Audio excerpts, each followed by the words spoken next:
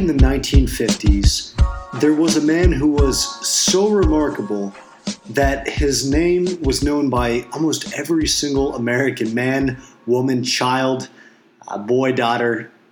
His name was synonymous with giving, with philanthropy, with greatness. And his name was Dr. Tom Dooley. And to summarize very quickly what this man did in his short 34 years of life was he became a doctor. And immediately he knew that his purpose was always greater. And so during the 1950s, he organized a company called Medico Inc. that went to Southeast Asia and third world countries and provided medical care to these individuals, these communities that had never experienced first world medicine. And the goal of Medico was to be able to establish hospitals that would be self-sustaining so that after the Western medicine and the Western doctors had left, the people in those regions would still reap all of the benefits of that medicine because the doctors, Dr. Tom Dooley, had taught the native people how to administer health. Now, that is his accomplishments in his life story summarized incredibly quickly. But the story of Tom Dooley is absolutely remarkable for a handful of reasons. And one of the stories in particular really stands out to me.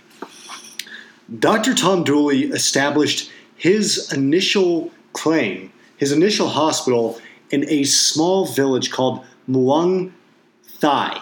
And I'm going to say that incorrectly, so I apologize. But this was a small village in Northwest Laos. I don't know how to pronounce that either. But you've got to understand that during the 1950s, moving into the 1960s, there's increasing scare between Laos and its neighboring China because China is growing increasingly hostile with its communist rule. And ultimately, in Tom Dooley's final months in Laos, you see that Chinese communist forces have stepped into the country and are quite literally performing works of absolute barbarity that would make your stomach hurt. Like hearing what these soldiers did, these communist soldiers did to these helpless Laos people is some of the most disgusting, vile, putrid, I don't even know how quite to describe it, but it is heart-wrenching to hear what these people were put through. And Tom Dooley, Dr. Tom Dooley, becomes a target of the communist regime. And so that's a different story in and of itself. But the story I would share here is very simple. In Laos, there's a season called Nyam Fon. And again, I'm sure I'm pronouncing that incorrectly. I'm sorry. But Nyam Fon is two things. It's the monsoon season in Southeast Asia, meaning it's heavy rains. And at the very end of this, after I'm done talking, I'm actually going to read 3 paragraphs from this book as kind of an addendum piece that you can hear if you want to understand a first-hand account of what Tom Dooley lived through for this season. But think about it. It is the rainiest season, raining every single day for hours on end. And this man is living in a third world country in a home basically made out of mud and thatched roof, and I want to say maybe it was bamboo slats that they had used. But, it's basically a house where bugs live in the walls. And so during the monsoon season, when it's raining sideways, dumping buckets, these people in this town, what is it that they're doing? They're praying. Literally, when it's raining harder than it's ever rained. By the way, this is also the cold season. With all of the elements, everything coming down on them, God literally raining on them. These people in this circumstance, in this trial, when they're being challenged, when literally you're forced to stay inside because of how hard the rain is for hours every day, these people are praying for it to rain harder. And why is that?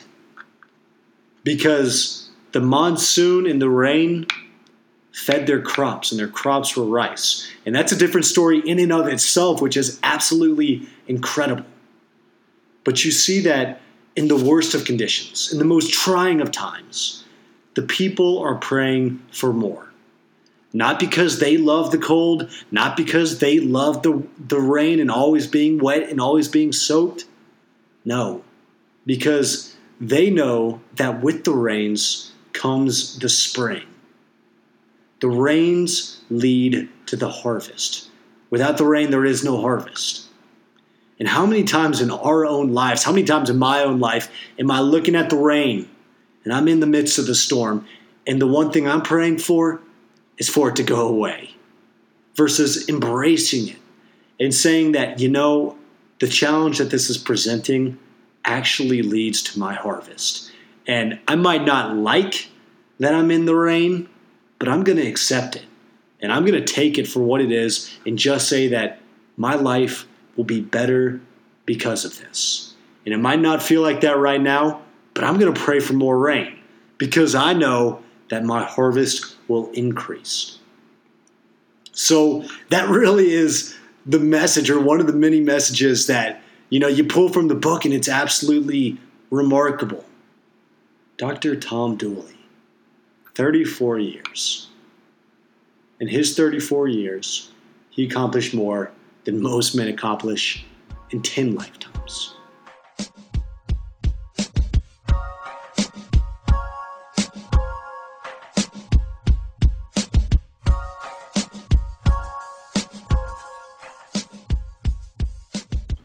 Nyam Fon, the season of the rains and monsoons. Back at my University of Notre Dame, this was the season of lilacs.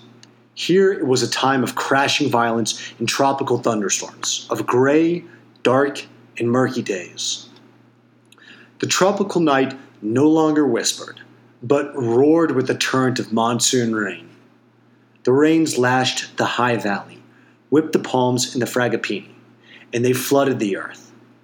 Clouds piled high, and downpours crashed all day and night. The magnificent sun rose unseen. Steamy breaks of blue weather came, but with it came bugs and rotted mud and foggy sash of sunset. This was the season of Nyam Fon, when the whole earth was sodden. In the breath of the night storm, the black bats tumbled and darted. The huge insects brushed and flapped and fluttered about. It was the season when, more than ever, God was everywhere. We saw him in the mountains. We saw him in the air, in the midst, and in the morning fog. We heard him in the monsoon rain and on the thatched roof. We saw him outstretching his arms in the lightning and in the thunder of Nyam Fon. We saw his hand of life in the wind. Even during the rains, the village days went on imperturbably with the same rhythm. The villagers prayed to the gods for more rain, to the Lord of Thunder and the Goddess of Lightning. They threw firecrackers up into the air to chase away the evil spirits. They wanted the rain and the wind. Their rice hungered and yearned for it, because without it, the rice would die.